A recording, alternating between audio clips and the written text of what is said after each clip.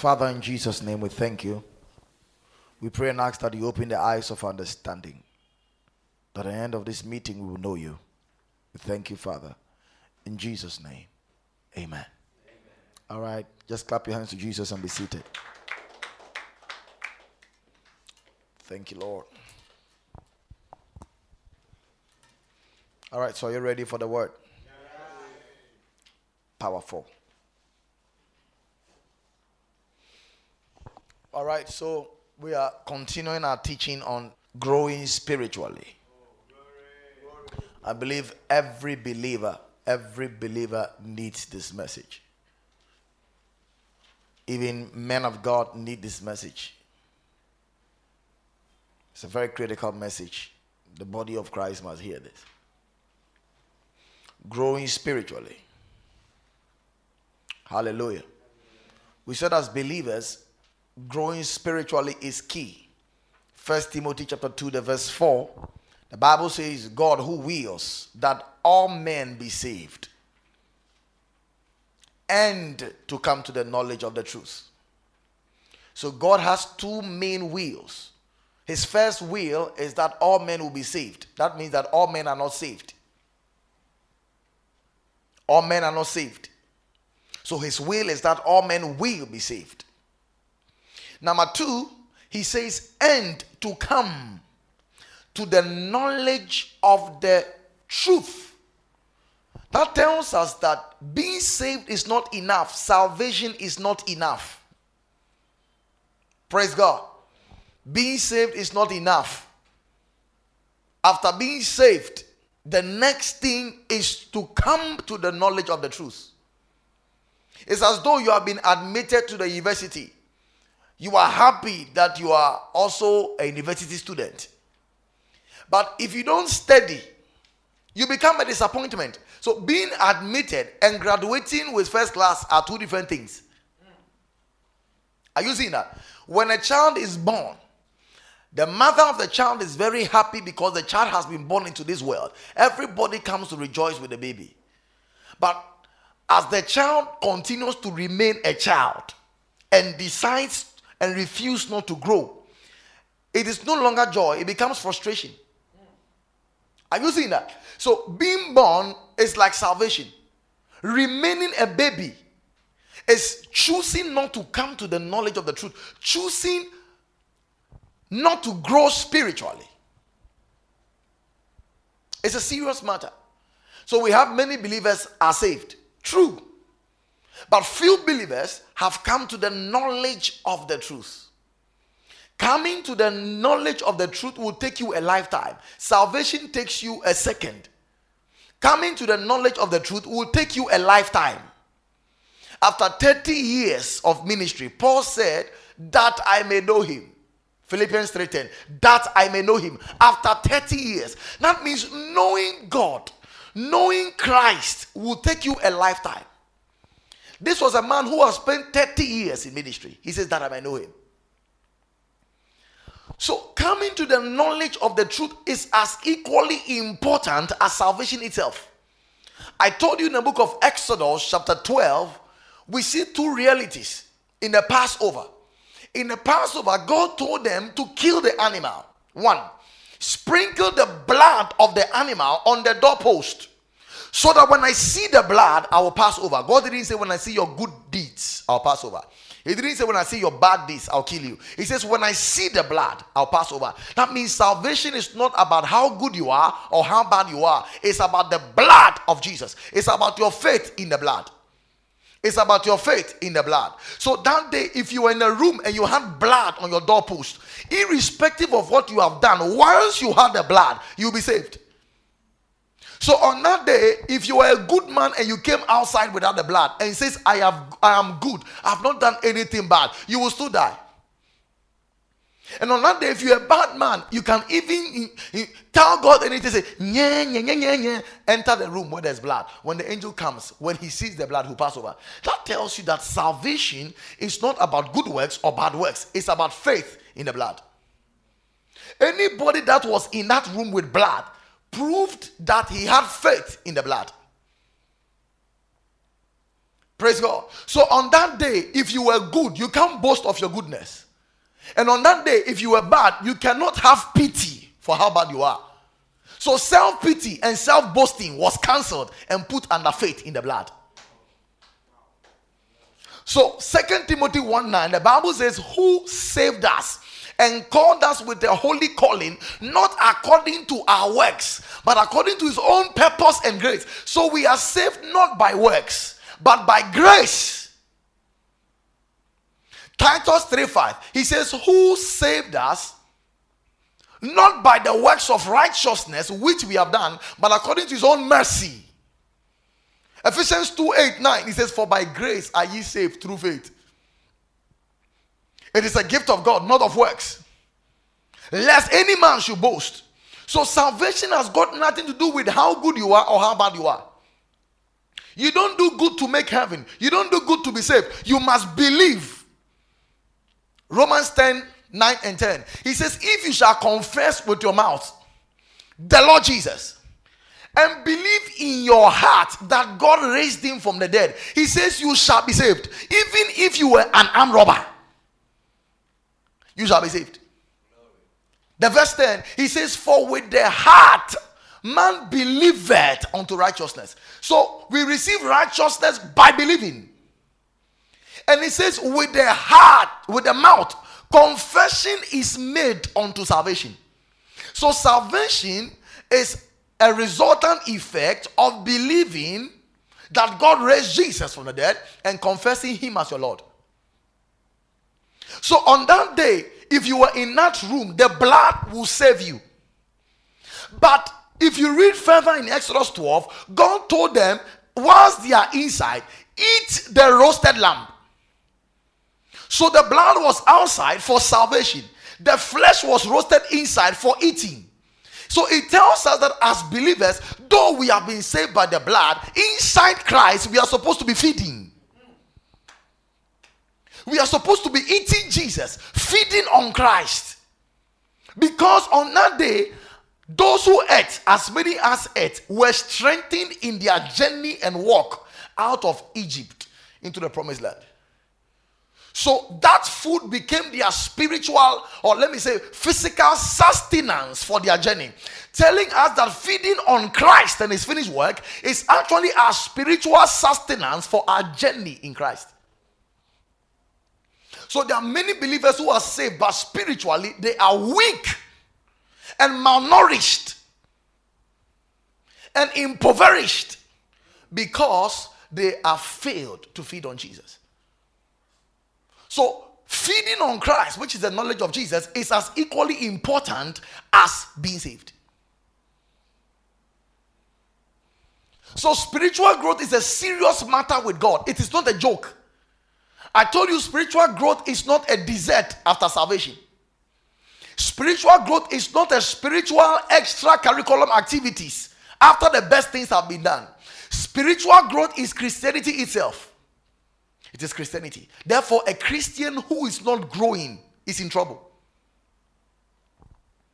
A Christian who has decided not to grow is in trouble. Praise God. And I gave you reasons why a lot of believers don't want to grow. I want to repeat it again. Number one, laziness is a reason why believers don't want to grow. Laziness is one of the reasons why believers don't want to grow. They are lazy to wake up at dawn to study the word. They are lazy to open their eyes to study the word of God, meditate, read the scriptures. They are just lazy. It's one of the reasons. Number two, the fear of the responsibilities that comes along with maturing. When we were in the house, when we were young children in the house, we were scared of growing because of responsibilities. Because when we grow, we will start sweeping. We will start washing daddy's car. We will start fetching water in the house.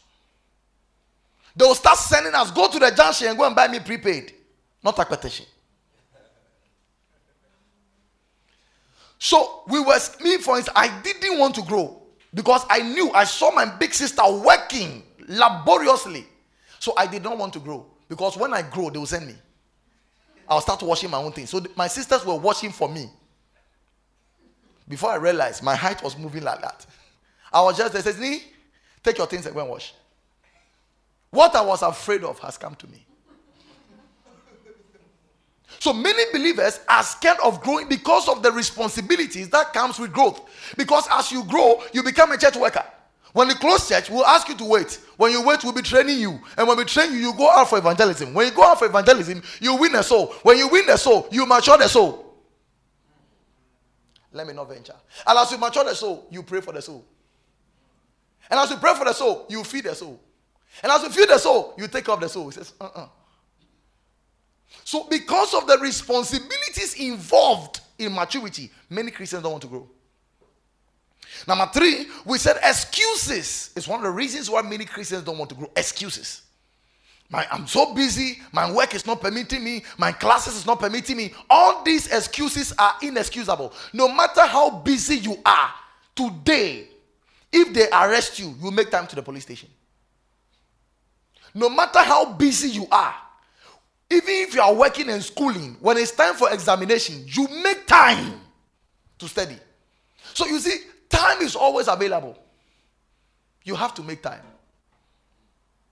So any excuse why you are not growing is not excusable enough. Because I told you, the only spiritual investment we can take to heaven is our spiritual growth.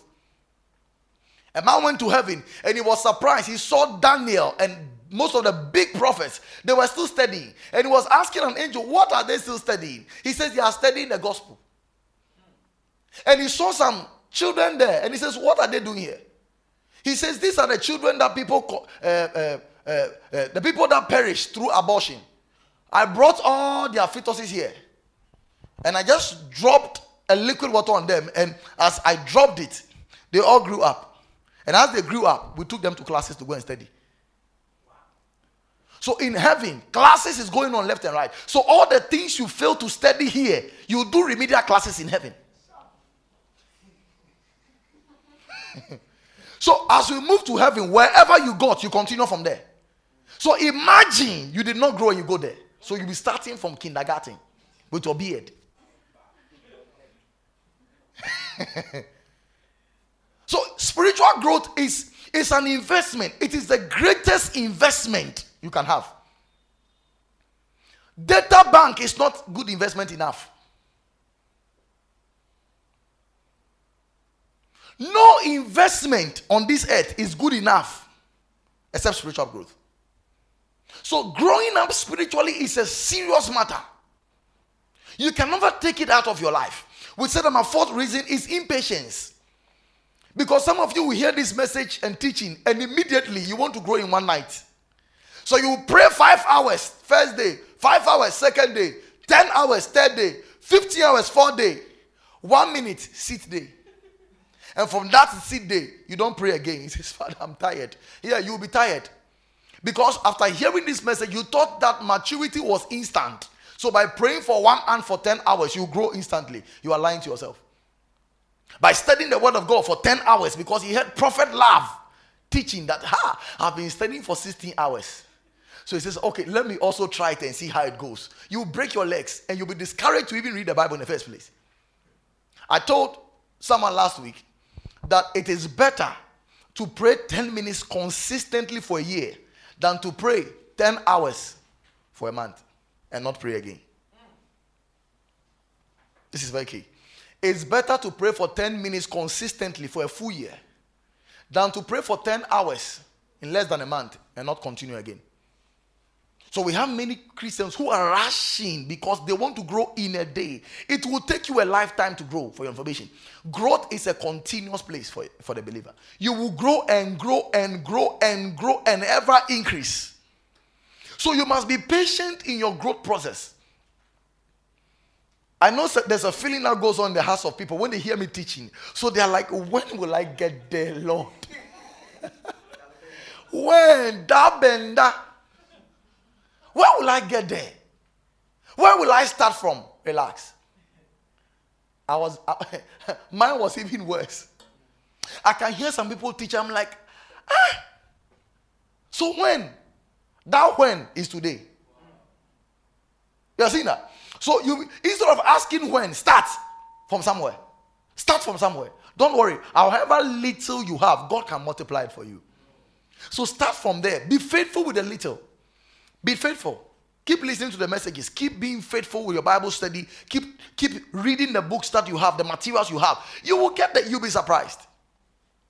Praise God. I cannot impact 11 years of knowledge into you in one day. It's not possible. Is it possible? No, I could have done it for you easily. You just bring one Ghana, one Ghana,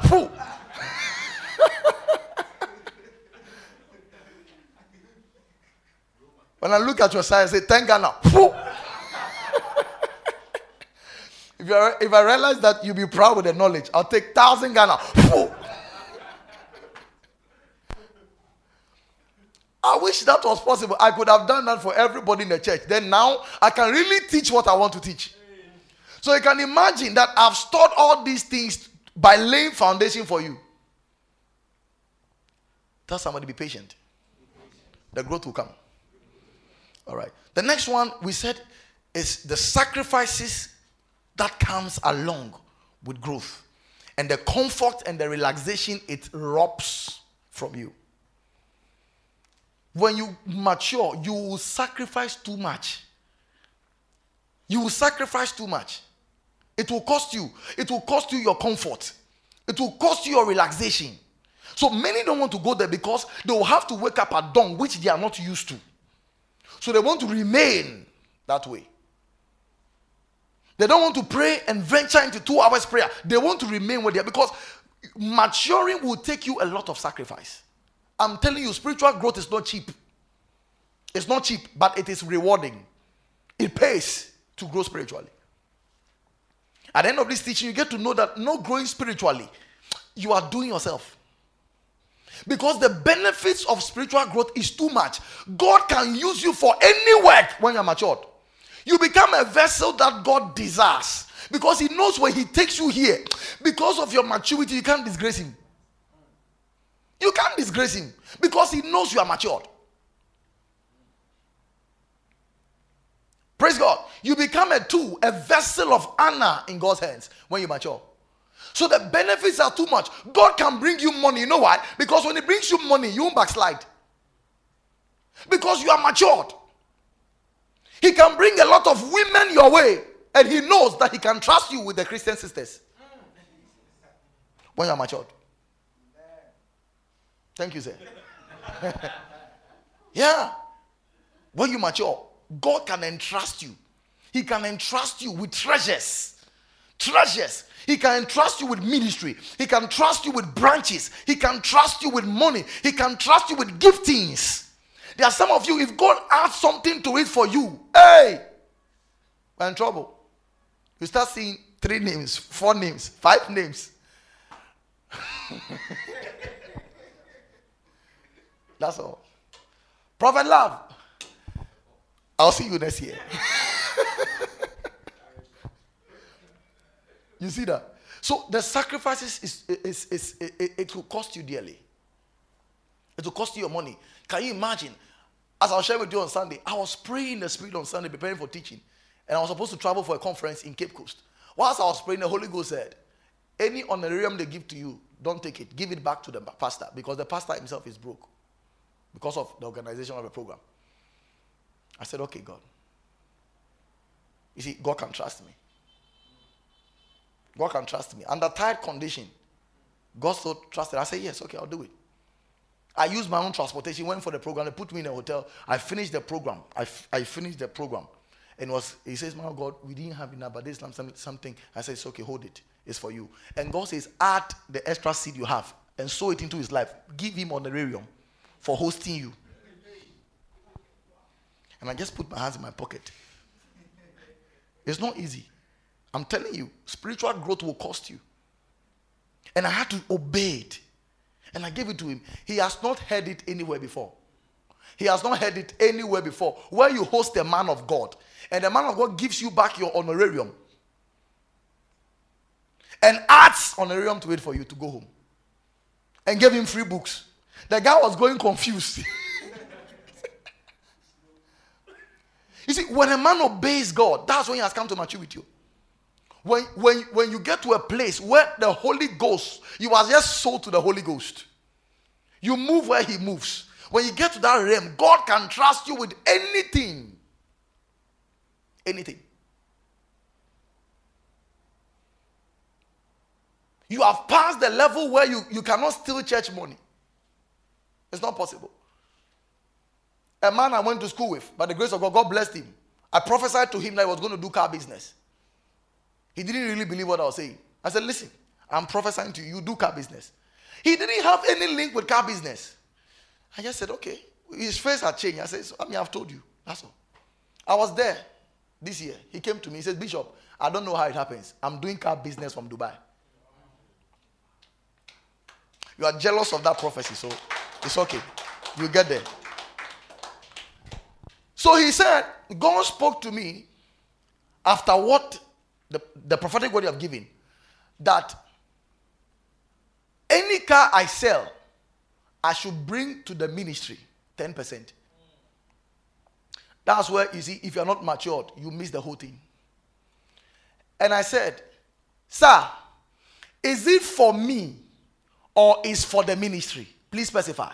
Then he said, it's for the ministry. Okay, I don't want to touch any money here. Then I called Prophet Felix. Please. He said because of what God has done, he's sowing 10% of his car business into the ministry. And I called him. He's here. Today he came again to honor the second 10%. And I called upon to go and take the money. You see, if God can trust you, I could have done it secretly because nobody was in the office. He brought 10% and I'll be enjoying 10% of the ministry money. And God says, oh, son, so you just saw 10% of car business and you are just moved by this. How can I bring you real estates? How can I bring you people who have enough cash to be able to buy land for the ministry in one day when you can't handle 10% of car business? Integrity is everything. Tell someone integrity is everything. So you must come to that place of maturity where God can trust you. I know I'm speaking to somebody here. So we said spiritual growth is like that of a plant, of growing a crop, or growing a crop.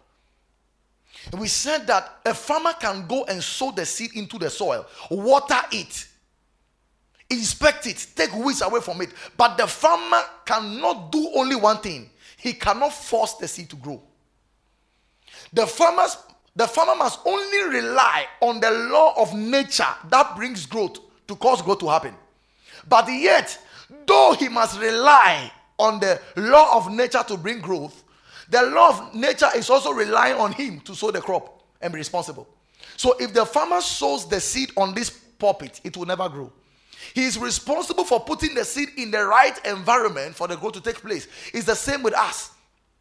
Spiritual growth can never happen by us, yet it cannot happen without us. Just like the farmer must go to the farm, wake up at dawn, sow the seed, cover it, water it. It's your responsibility to go to the word. It's your responsibility to put the word in your heart. And God, through the environment you have positioned yourself in, he brings the growth. I use the gym as an example. A man can go to the gym. He will gym. He will have pain in his body. But he cannot have the muscles by himself. It will take time. There is a certain nature in his system that causes the muscles to build when weight is lifted. He cannot force it. He can't force it. It's the same with our spiritual growth. We can go to the gym by studying God's word, praying. But listen, we cannot force our spiritual muscles. It comes by God. It comes by God. God is responsible for growth. Yet, the means for growth, we are responsible for it. I'm teaching good here. So, last week, we got to know how to grow spiritually. We started the teaching on how to grow spiritually. And this is so key. It's a very essential teaching here. We said there are three essential means of attaining growth. Three essentials of spiritual growth. If you catch this thing, I'm telling you, you will never remain a baby Christian. We said we grow, number one, by eating. Number two, we grow by breathing. Number three, we grow by exercising. According to the law of nature, we grow by eating. That means we grow by feeding. We grow by breathing, number two. and we grow by exercising. Now, these three essentials of growth have been arranged in a certain way that you cannot choose one and leave the other. It's not possible. If you like, you can choose to eat and not breathe. You will die. Are you following? You can choose to eat and breathe. But if you don't exercise, the baby can never walk until he keeps exercising before he stands on his feet. He strengthens his physical muscles through exercise. So you cannot take one and leave one out. So we said growing by eating is feeding on the word of God. Growth by breathing is prayer. The Bible says pray without ceasing. Just like a Christian must pray without ceasing, it's as though a man who breathes without stopping. Just like your breath does not cease, your prayer must not cease if you want to grow. So we said that prayer is the breath of the soul for the believer. Prayer is the breath of the soul for the believer. Praying is a spiritual way of breathing. So the spiritual way of breathing for the believer is prayer. So if you are not praying, you are not breathing. That's how serious the thing is. So prayer is not an option. Prayer is not for prayer warriors. Prayer is a necessity for a believer if he wants to survive as a believer and fulfill God's assignment for his life. Prayer is key. Because prayer is your breath. So any believer who is not in a constant life of prayer is suffocating. He is imbalanced. So sometimes as Christians, we get to a place where out of laziness, we say, okay, let me replace my prayer with the word. You see, it sounds nice. Be careful. So sometimes, because of the effort involved in prayer, it says, okay, today let me convert my prayer into word study because it's very comfortable to study. Though it's difficult, it's more comfortable. So we replace our prayer with word. Listen, if you don't get this balance right, it's going to affect your growth. Now, when I'm saying prayer, I'm talking about establishing a certain consistent, constant prayer life. And like I've always been telling you, don't rush to pray for 10 hours. There'll be once in a while, as you are praying in your prayer journey, you will go to a certain distance that you never expected to go. But that's normal. But I'm talking about establishing a consistent prayer life. At least start with 10 minutes. It's better to pray for 10 minutes consistently than to pray 10 hours and stop in the middle of the process. So have a consistent prayer life. It is the breath of the believer. As long as you pray, that's as long as you are breathing. So it's a serious matter. And then the third one is we grow by exercising. And we say exercising is the spiritual disciplines and exercises we take, we put in place to help us in our growth. So spiritual exercise is engaging in spiritual disciplines. One of them is fasting. They are spiritual exercises. They are not a requirement for receiving power. They are not a requirement for gaining God's attention. Fasting is not a requirement so that God will do something for you. Fasting is a spiritual exercise. If one wants to grow. Of course, you can still grow whether you choose to fast or not, but there's a place for fasting in a believer's life. That's what I want you to understand. There's a place for fasting. The Apostle of Grace said, in fastings, often. So nobody else can convince me that fasting is not in New Testament. In fact, the early church started with fasting. That's how they did their ministry. Fastings.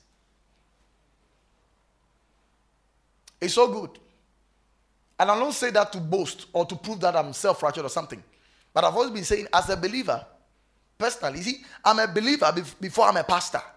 So sometimes as ministers, we feel our calling is an automatic accreditation from God that will mature. It's a lie.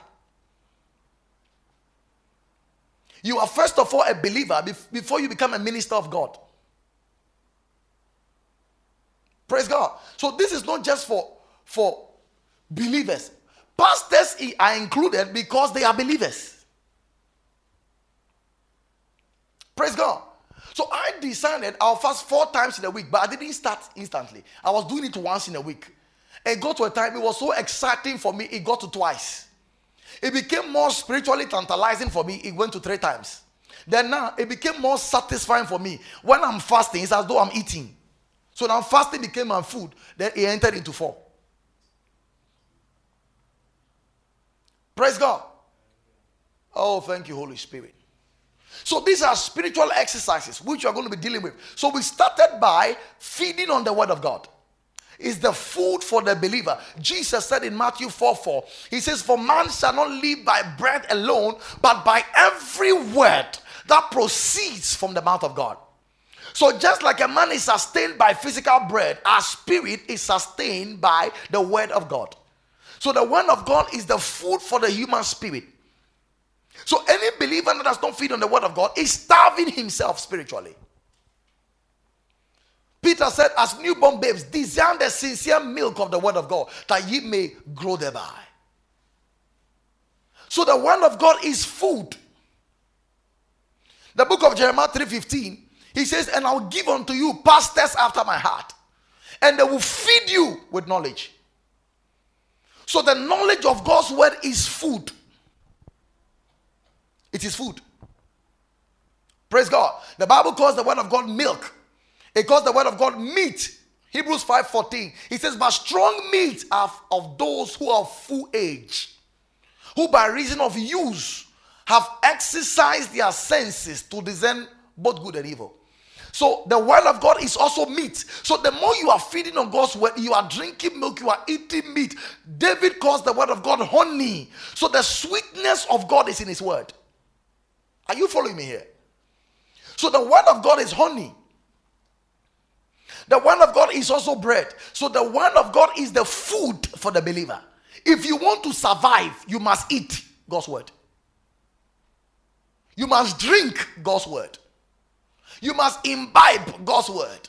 You must masticate God's word. Thank you, Holy Spirit. We also got to know that God's word is light. David says, thy word is a lamp, is a light unto my feet and a lamp unto my path. So God's word is a light. So without God's word, a believer walks in darkness. He cannot see. Without God's word, a believer is dark. Everything becomes dim and obscure. Without God's word, the believer is walking in darkness. Thank you, Lord. God's word is water. It cleanses you. Jesus said in John 15 verse 3, he says, ye are clean because of my word. So God's word is a cleanser. It's a cleanser. There are sometimes you are having some bad thoughts as you just go into the word. All of a sudden, before you realize, the bad thoughts are just gone. You know why? The washing of water has taken place. Ephesians 5:26, he says that he might sanctify her by the washing of water by the word. So the word of God is our spiritual water that washes us. Look, that he might sanctify and cleanse it with the washing of water by the word. So the word of God is water. Ask somebody, have you taken your bath this morning? So any believer who does not study the word is not bathing. Wow. It's not bathing. Some of you are smelling good physically, but spiritually you are stinking.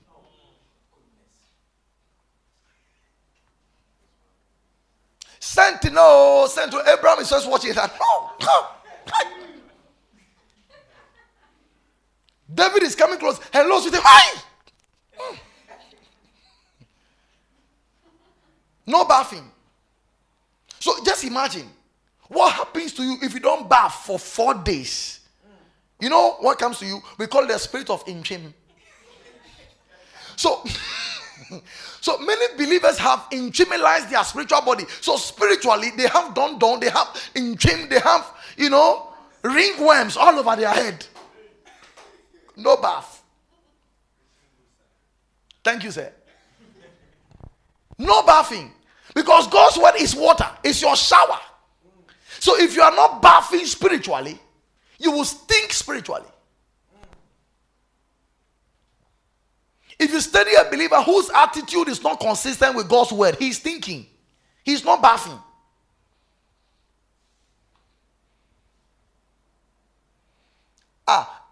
Believers can stink and not stink. I'll show you. 2 Corinthians chapter 2, verse 14. Quickly.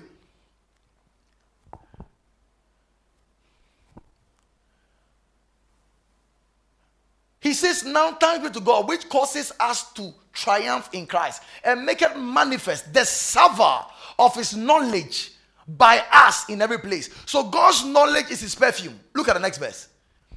He says, for we are unto God the sweet savour. Give me another version.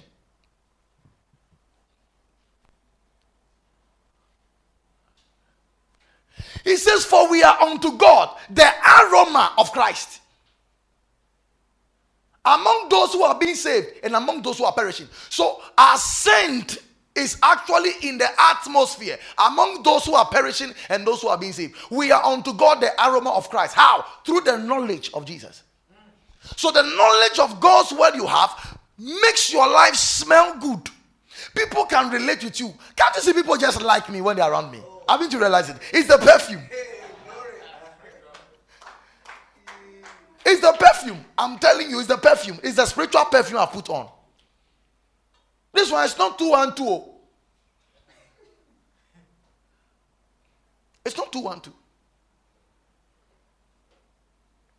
Can you give me more perfumes? More perfumes. You guys are not, you don't use perfumes. Eh? You give me the name of your perfume. Eh? Or your own is the Tunale one.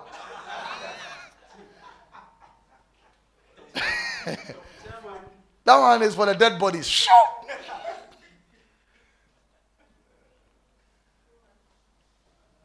Hey. Thank you, Lord Jesus. I know, sir. I know. I'm aware.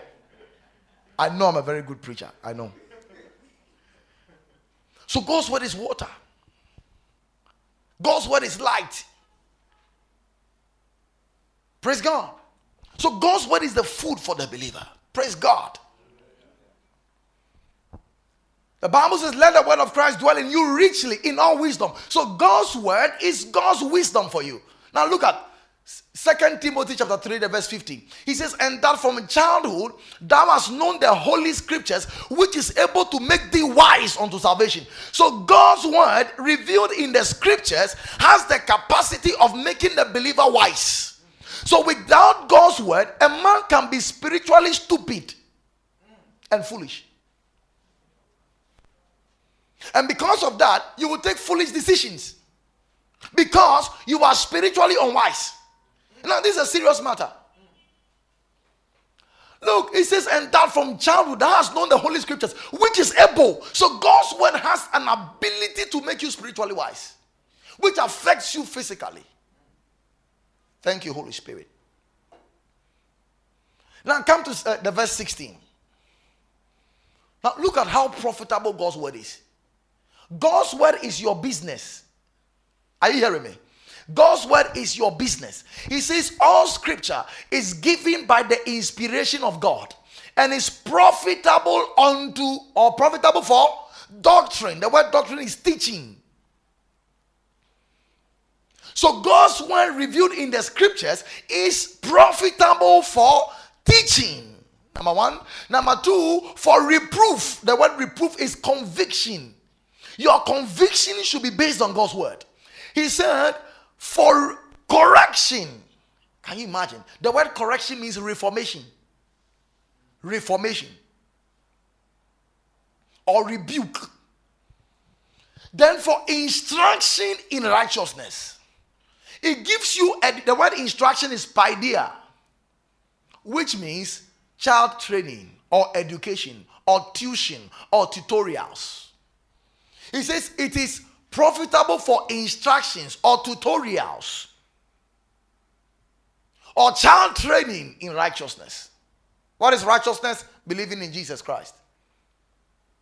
Faith in Jesus Christ. That is righteousness. So, number one, it tells us God's word is our teacher. Now, this is serious. God's word is your teacher.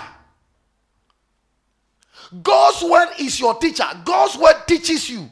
Number two, it says God's word is your conviction. Your conviction should be in God's word. You hear somebody says, for me, I think this is how. No, it's not what you think. It's what God's word thinks for you. So God's word should form the basis of your conviction. The word reproof is conviction. So you must allow God's word to convict you. If you want to insult that guy, God's word must easily and sharply convict you that you must change. After insulting that guy and you are in your chambers, allow God's word to convict you. And as God's word convicts you, go back and apologize in humility.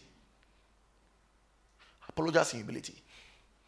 You know, it's so amazing how you realize that a believer's life is regulated by an internal force. People don't see that force, but the force is working.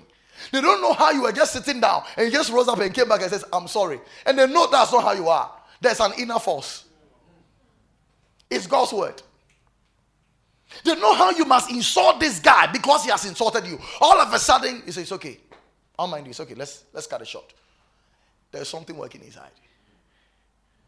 There's something working. When they know you must retaliate, but all of a sudden, God's word says, if it is possible, be at peace with all men. When you remember that, he says, hey, I must be at peace if it's possible. God's word must convict you. If you do something bad, you must allow God's word to convict you. Number 3, he says for correction. That means you must give God's word respect enough to rebuke you. God's word must lash you. His word must reform you. It must transform you. It must be able to rebuke you and know you have been rebuked. There be times I'll finish acting and I'm there and God's word just comes to me just like that. And I know I've been rebuked. I just know I'll be rebuked by God's word.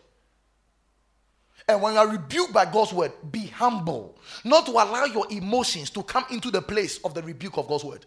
Because there are sometimes when God's word is coming to you, it comes in silence. So if you don't take care, your emotions can rise higher than the silence of God's word. And if you don't take care, you will take a decision that you will sit down and regret for the rest of your life. God's word must be your teacher. God's word must be your convict. God's word must be your conviction. God's word must be your rebuke. It must correct you. Allow God's word to correct you. If nobody can correct you in this world, allow God's word to correct you and see how your life will be. And for instruction. In other words, you must allow God's word to instruct you. Move here. This is how you should do your life. Move here. This is how you do your life. God's word must instruct you. You must submit yourself to God's word for it to do these 4 things in your life. Teach you. So your studies teacher is God's word. Reprove you. It must form your conviction. It must rebuke you. You must allow God's word to rebuke you. I'm not talking about condemnation or fear. Anything that leaves you fearful was not God. But anything that leaves you in reverential fear. There's a difference between the phobia fear. Phobia fear is terror. Then we have the reverential fear of God, where you have so much respect for God after his word has come. So you obey God's word because of the respect you have for God, because of the fear of God. So you allow God's word to convict you, to reprove you, to correct you, to rebuke you, and to instruct you. If God's word cannot instruct you, you are going nowhere. You are going nowhere.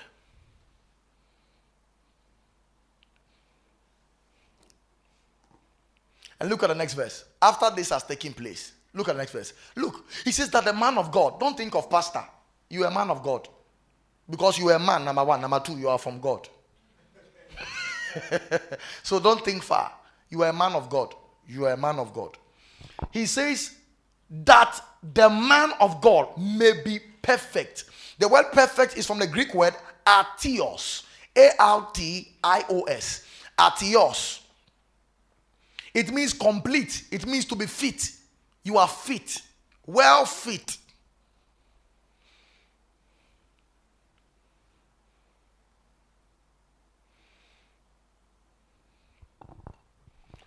Then he says thoroughly furnished. The word thoroughly furnished is one word. It's exartizo. E-X-A-R-T-I-Z-O. Exartizo. It means to equip fully or to finish out. So he says that the man of God may be complete, may be fit, thoroughly furnished, or fully equipped unto all good works. So if you have allowed God's word to take itself inside you, he says, then you'll be a man of God that is complete. And you are thoroughly furnished unto all good works. God can use you for any good work. Any good work.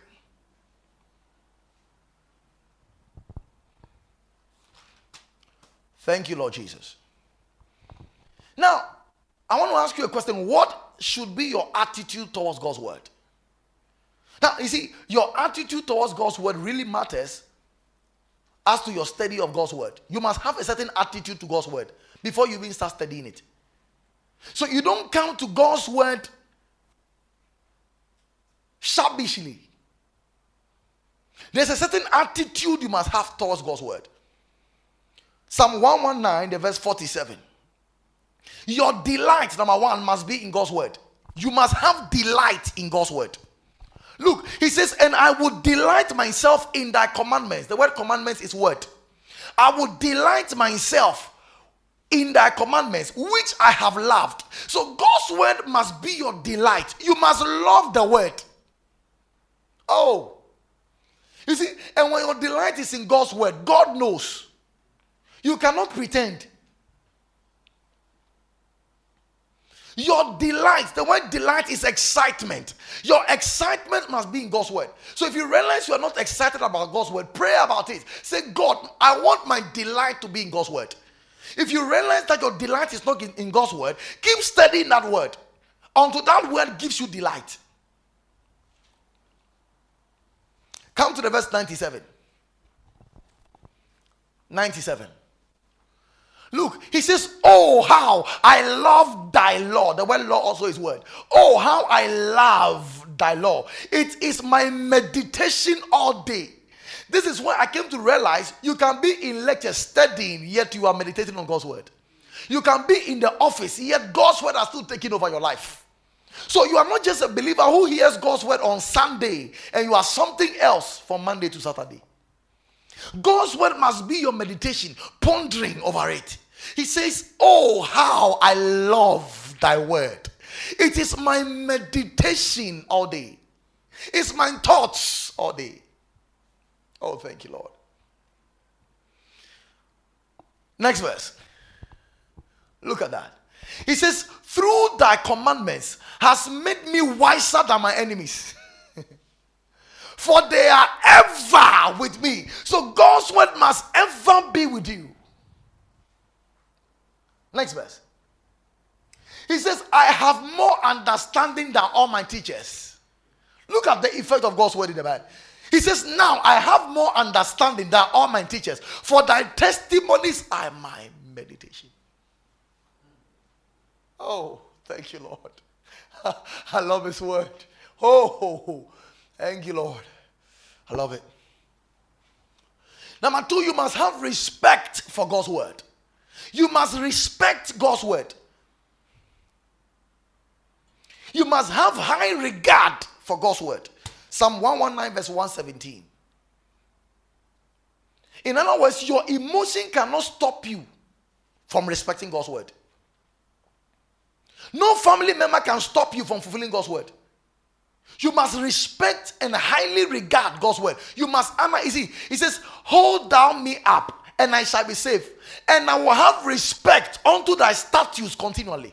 I will have respect. So you must respect God's word. When you respect someone, the person will know. You know why? Because you are always keeping in track with the person. You are doing what the person wants. So God's word is saying, respect his word. Give high honor to God's word. As we are seated here, if President Akufo-Addo enters this place, I'm telling you, though we are preaching God's word, we'll put it on hold and ask him to come in. Everybody will stand. Let's honor the president of the country. That's dignity. So God's word that comes to you, you must salute it. You must respect it. You must give it that honor. You must acknowledge God's word. Are you here with me? I'm helping someone. Psalm 119, the verse 127. Number 3, you must cherish God's word above money or any precious thing. I'm giving you a new mindset towards God's word. It gets to a time by touching my Bible alone, by touching it alone, I begin weeping. He says, therefore, I love thy commandments above gold. Hey! Yea, above fine gold. So you must honor God's word above money. You know why? Because God's word can give you money. Even better than what this world can give to you. God's word can make you rich. I'm telling you, it can make you rich. He said, I treasure your words above gold. Yea, fine gold. So you don't treasure, you don't trade God's word for money. Oh, thank you, Lord. Thank you, Lord. The verse 131. 131. I opened my mouth and panted, for I longed for thy commandments. The verse 133. The verse 133. So number 4, your steps must be ordered by God's word. So I'm teaching you on your attitude towards God's word. Look, he says, order my steps in thy word. Order my steps in thy word. So a man's steps must be ordered by God's word. So you must align yourself to God's word. You must align yourself to God's word.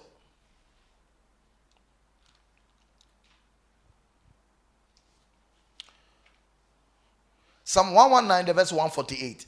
You must sacrifice your eyes for God's word. When I saw that, I was just laughing. It says, my eyes prevented the night watches, that I may meditate in thy word.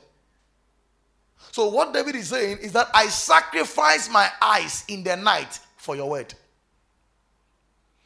My eyes prevent the night watches. In other words, this eye is closing, but I decided to sacrifice it for your word, that I might meditate in thy word. The last one, rejoice in the study of God's word. Psalm 119, the verse 102. I think everybody should go and read Psalm 119 tomorrow, because all the things I'm teaching from here is from there. Look, he says, I have not departed from thy judgment, for thou hast taught me. Come to the verse 162. 162. I rejoice at thy word, as one that findeth great spoil. So you must rejoice in the study of God's word. It must be your joy. God's word must be your joy. He says, I rejoice at thy word, as one that findeth great spoil. Do you know what a spoil is? When a man goes for war and destroys his enemies, the properties of their enemies, that all the gold, silver, when they bring it back to their nation, it's called spoils. So all the wealth they collect in war, which they bring back to their nation, they are all called spoils. So it doesn't mean something that is spoiled. Are you seeing that? Uh-huh. So it means great treasures that are brought from war. So he says, I rejoice at thy word, as one that findeth great treasures that have come from a spoil.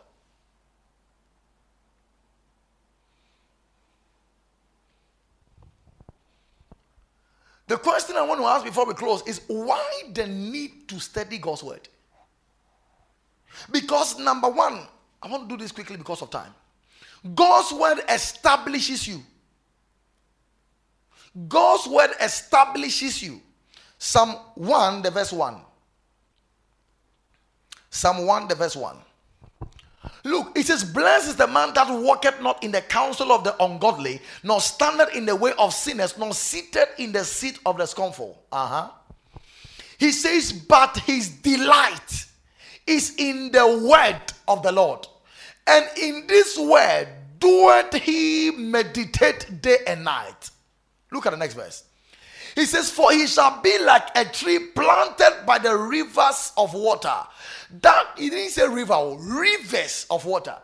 That bring forth his fruit in his season. His leaf shall also not wither, and whatsoever he doeth shall prosper. In other words, even if he sells tomatoes, he will prosper. His delight in God's word. When a man delights in the study of God's word, I'm telling you, the man will be established. You cannot go into God's word consistently and not come out established. Colossians chapter 2, the verse 6 to 8. Thank you, Lord Jesus.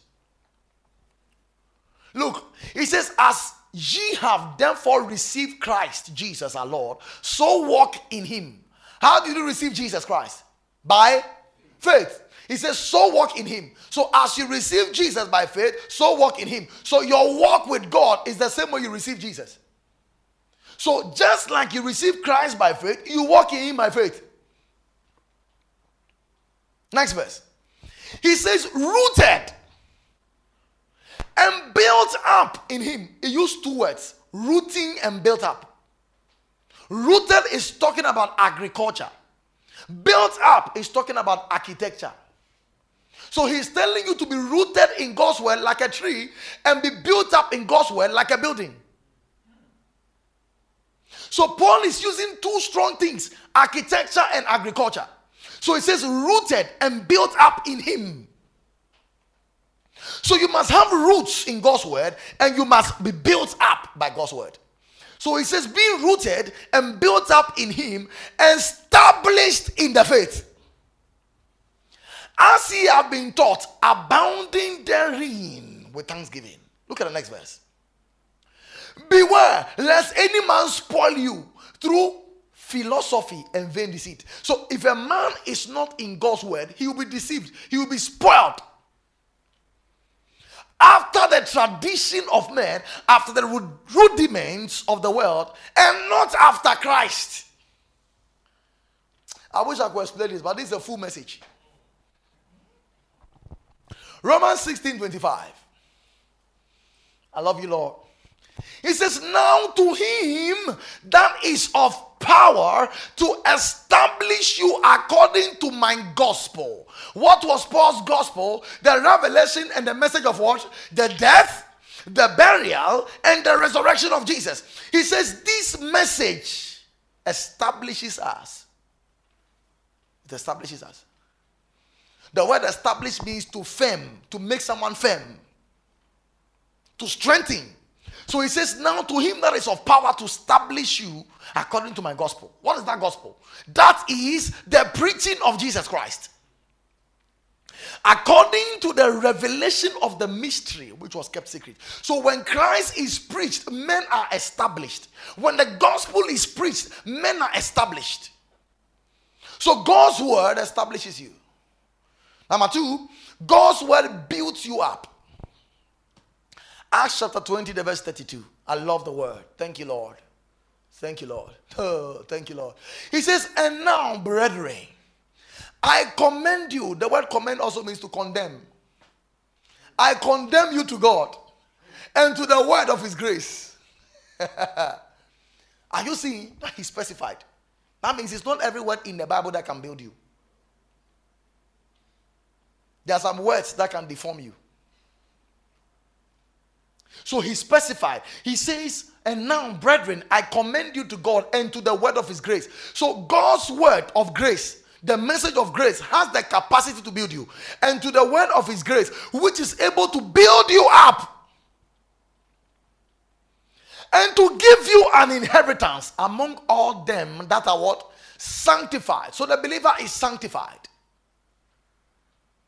So God's word has the power to build you up and give you an inheritance. Give you an inheritance. 2 Peter chapter 3, verse 18. So it is not everything that builds you up. It is the word of his grace. Look, he says, but grow in grace. So we don't grow anyhow. We grow in grace. What is grace? Grace is what Jesus did for us without us. Grace is anything Jesus accomplished for us without our involvement. Grace is anything Jesus wrought from us, from the cross to the throne, without our contribution. So everything Jesus accomplished for us is grace. Much more, Jesus is actually the person of grace. So he says, but grow in grace. So we grow in grace and in the knowledge. But the word end there is that is. But it's not always that is. It's not always that is. He says, but grow in grace. That is in the knowledge of our Lord Jesus Christ. To him be glory both now and forever. So we have to grow in grace. So it's not every knowledge that is in the Bible that's for you. We must grow in the knowledge of Jesus. So your focus in God's word must be seeing what Jesus accomplished for us. And you're going to see that in the New Testament epistles. And you must read the Old Testament books with the lens of New Testament understanding. We are going to get there. Sometimes many people think that because they have the Bible, they can read what they want and be okay for the day. Wrong. There is a way to study the Bible. And in our next teaching, we didn't have time today. I'm going to teach you how to study the Bible.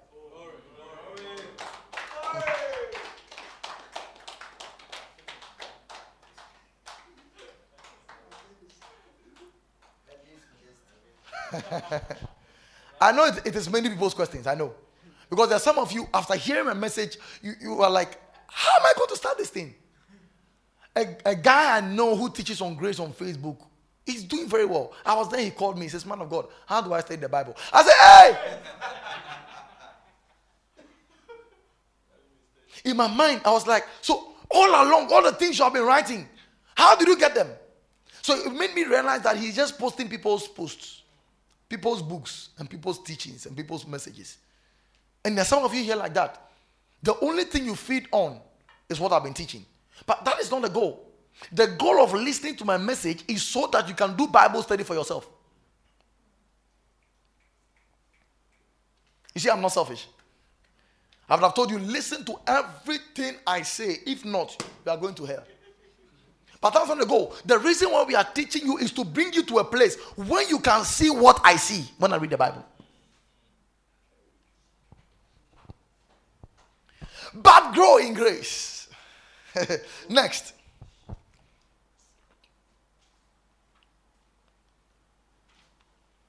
All right. It gives you God's mindset. God's word gives you God's mindset. Because the word of God is God's logos. The word logos, the Bible says, in the beginning was the word, and the word was with God, and the word was God. The word in Greek is logos. It means reasoning.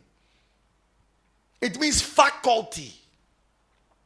It means ideology. It means logic. So God's word gives you God's logic. God's word gives you God's reasoning. How God thinks is in his word. So if a man is filled with God's word, he's filled with God's thoughts. God's thoughts. He has God's reasoning. That means what God will do if he were here, when you have God's word, is the same thing you will do. Romans 12, the verse 2.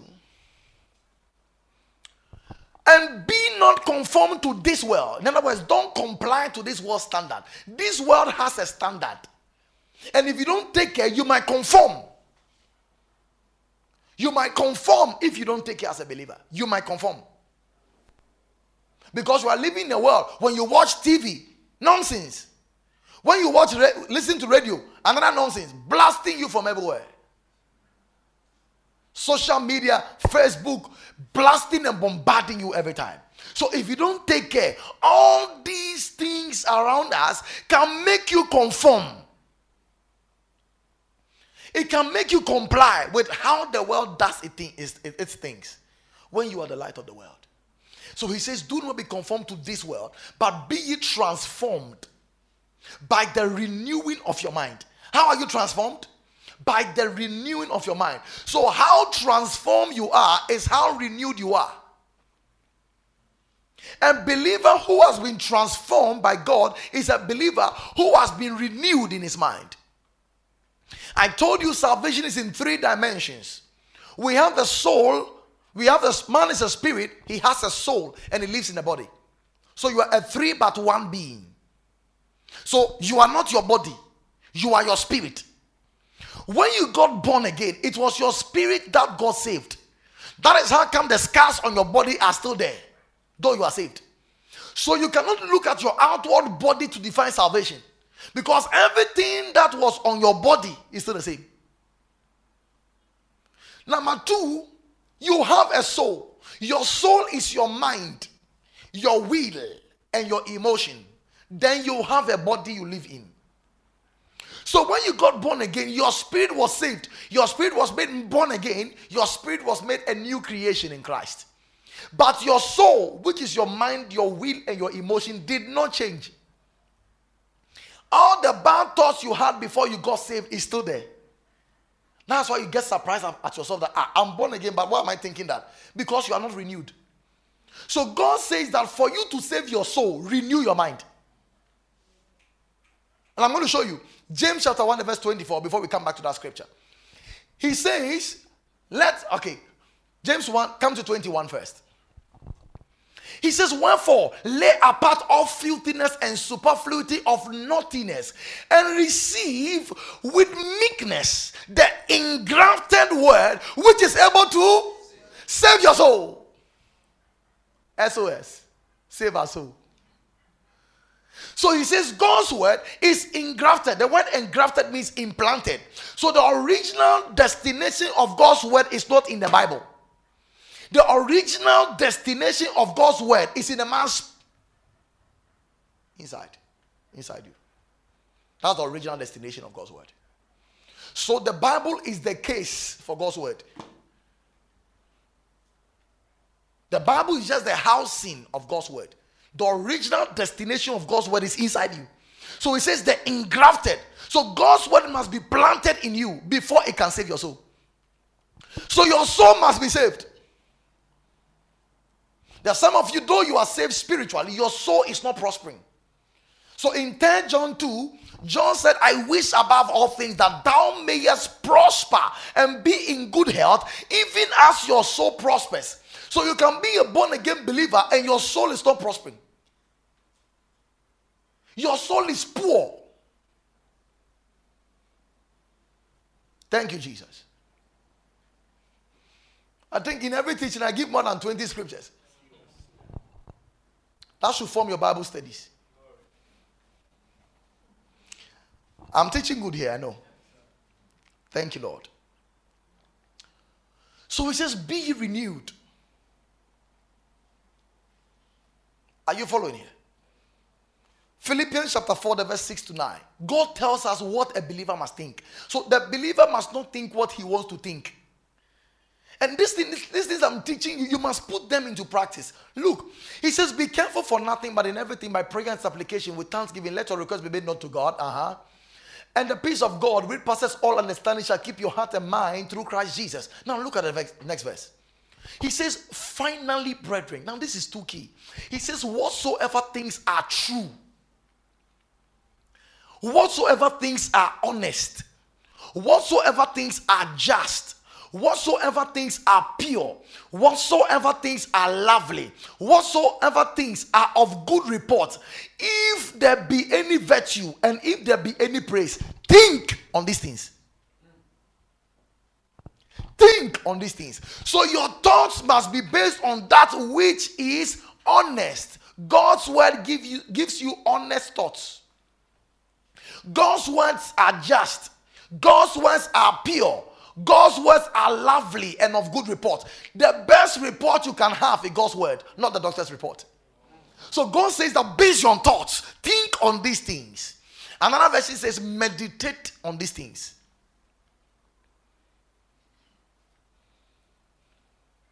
Meditate on these things.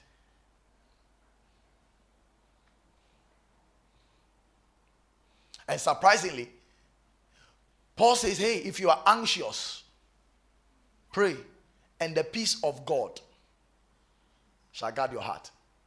Now, he says, think on these things. Look at the next verse. Those things which you have learned and received and heard and seen in me, do, and the God of peace shall be with you. First one, he says, the peace of God shall guard your heart. The next one says, the God of peace shall be with you. So there is the peace of God and the God of peace. The peace of God is that which God gives. The God of peace is himself. It's God himself. He will influence your life as a person. So God's word should form the basis of your thinking. Colossians 3:10. This is mind-blowing. Mind-blowing. He says, and have put on the new man. So the believer has a new man in him, whether you are aware or not. I'm telling you, you have a new man inside your spirit. He says, this new man is renewed in knowledge after the image of him that created him. What's the Bible say?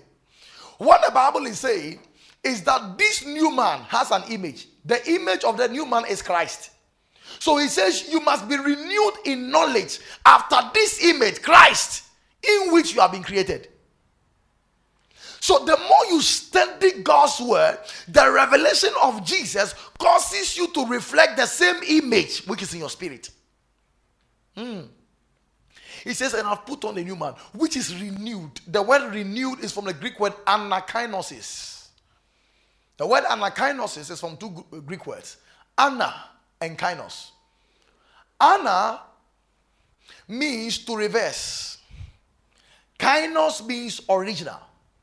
So when God says renew, it means reverse back to the original. What is the original? Before sin came, man had peace with God. Man did not fear God. Man had joy in the garden. Man did not have any thought of lack. Man did not have any thought of sickness. That was the state before sin came. Until sin came and destroyed everything. So God says, renew your mind by reversing back to how God's original plan was through the scriptures. That means God's word has the capacity of taking you back to live the life God originally intended for man. And as you renew your mind, you get to that place. You will live sickness free, debt free, poverty free, frustration free. That's the original life God intended. Oh, glory. I know that's communication overload for some of you, but don't worry. We have the audio teaching, so go and take the teaching. All the notes you are making. Sometimes you just bring your phone, just record it. Even before you get the message, you can be playing it at home. All right. God's word gives you the knowledge of God. God's word gives you God's knowledge. 2 Peter chapter 1, verse 2 to 4. It gives you God's knowledge. He says, grace and peace be multiplied unto you through the knowledge of God and of Jesus our Lord. I told you that grace is first of all a person before it becomes any other thing. But the fact that grace is a person called Jesus does not mean that everything you see grace in the Bible is Jesus. No. Grace is also divine influence upon the heart and its reflection in the life. That's the word charis in the Greek. Divine influence upon the heart and its reflection in the life. So grace is God's influence, God's empowerment in a man's life. So a man can walk in a certain level of grace. So grace can be quantified. God's grace can be quantified. The Bible says it gives more grace to the humble. So there's a grace God gives to humble people. So he's saying that grace and peace, that means God's influence together with peace, be multiplied. So a man can multiply grace upon his life. How? By his knowledge of Jesus. The more knowledge you have about Jesus, the more grace increase upon your life. Grace is God's divine capacity working in you. So he says the more you increase his knowledge, the more grace is multiplied.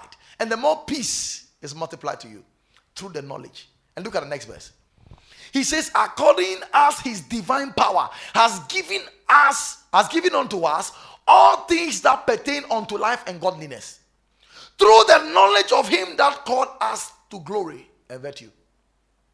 In other words, everything you need, every power you need is already in you. It's already in you. But how do you assess it? Through the knowledge of him that called us to glory. So call to glory is not when you die. Call to glory is when you are in Christ. So he says, through the knowledge of him who has called us to glory. So the believer is called to glory. So when you see a poster called to glory, they are misdefining it. We are actually called to glory. They are called to death.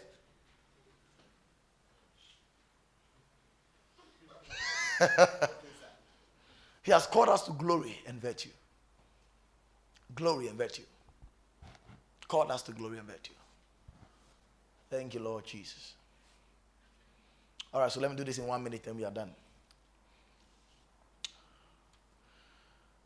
Oh, I wish I could continue this thing. It's too much. Okay, so let's hold on here.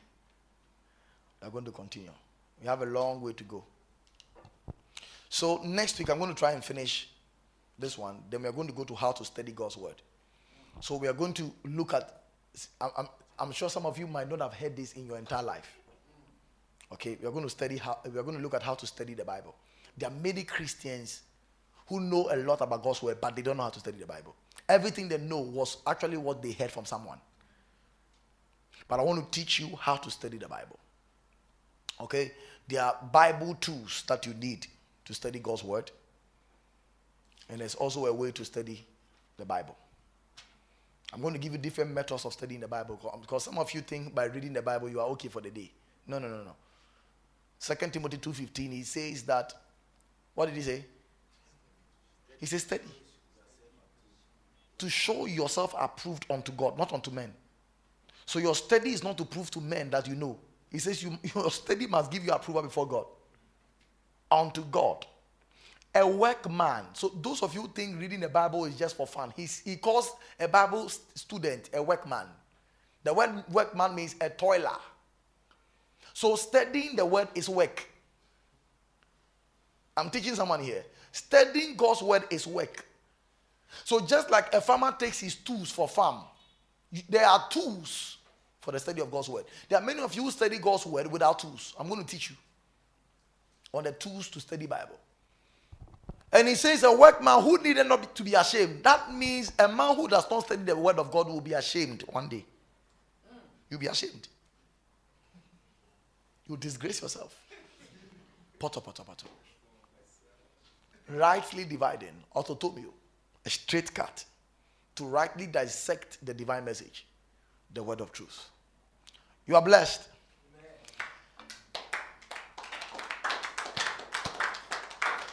Lift up your hands in 1 minute. Just begin to bless the Lord. From the genuineness of your heart, I want you to call out to God and tell him how hungry you are for his word. Tell God, I'm sick and tired of living that same way I've been living for the past 3 years. Lord, I am serious with your word. I mean business. Holy Spirit, help me to stay consistent with my spiritual growth. Help me to stay consistent to the study of your word. Mozata da doje de kabadida. Lelonda taviando te siga. Broshanta tete kedi gadula. Levrobrotos tastane getaya. Mlondo te flienda sukubashe.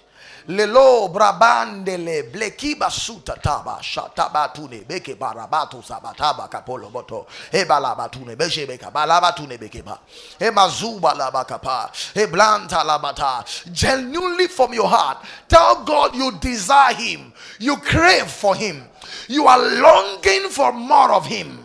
Mozanda bashata telebrapra leto sondo dekeba mando seke telebrando lebrando.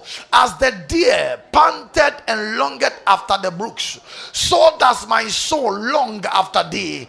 Menene no shanta batia. I want to know you. I want to know more of you. Eba seteke balata, that I may know you and the power of your resurrection and the fellowship of your suffering, being made conformable to your death. Le madanta ne mashanda baya. Hey, batala bataya. Hebrews 11:6. He says, for without faith it's impossible to please God. For he that cometh to God must believe that he is, and that he is the rewarder, the remunerator of him that diligently craves after him, diligently seeks him, diligently investigates him, diligently scrutinizes him, diligently studies and longs and searches after him. Baba tenanda lata talogrosho lebrobroto sabatunte tenamaya rabadala barabatuna matata boshatata boshatata boshatata boshatata. In the name of Jesus, we thank you, Father. In Jesus' name, amen.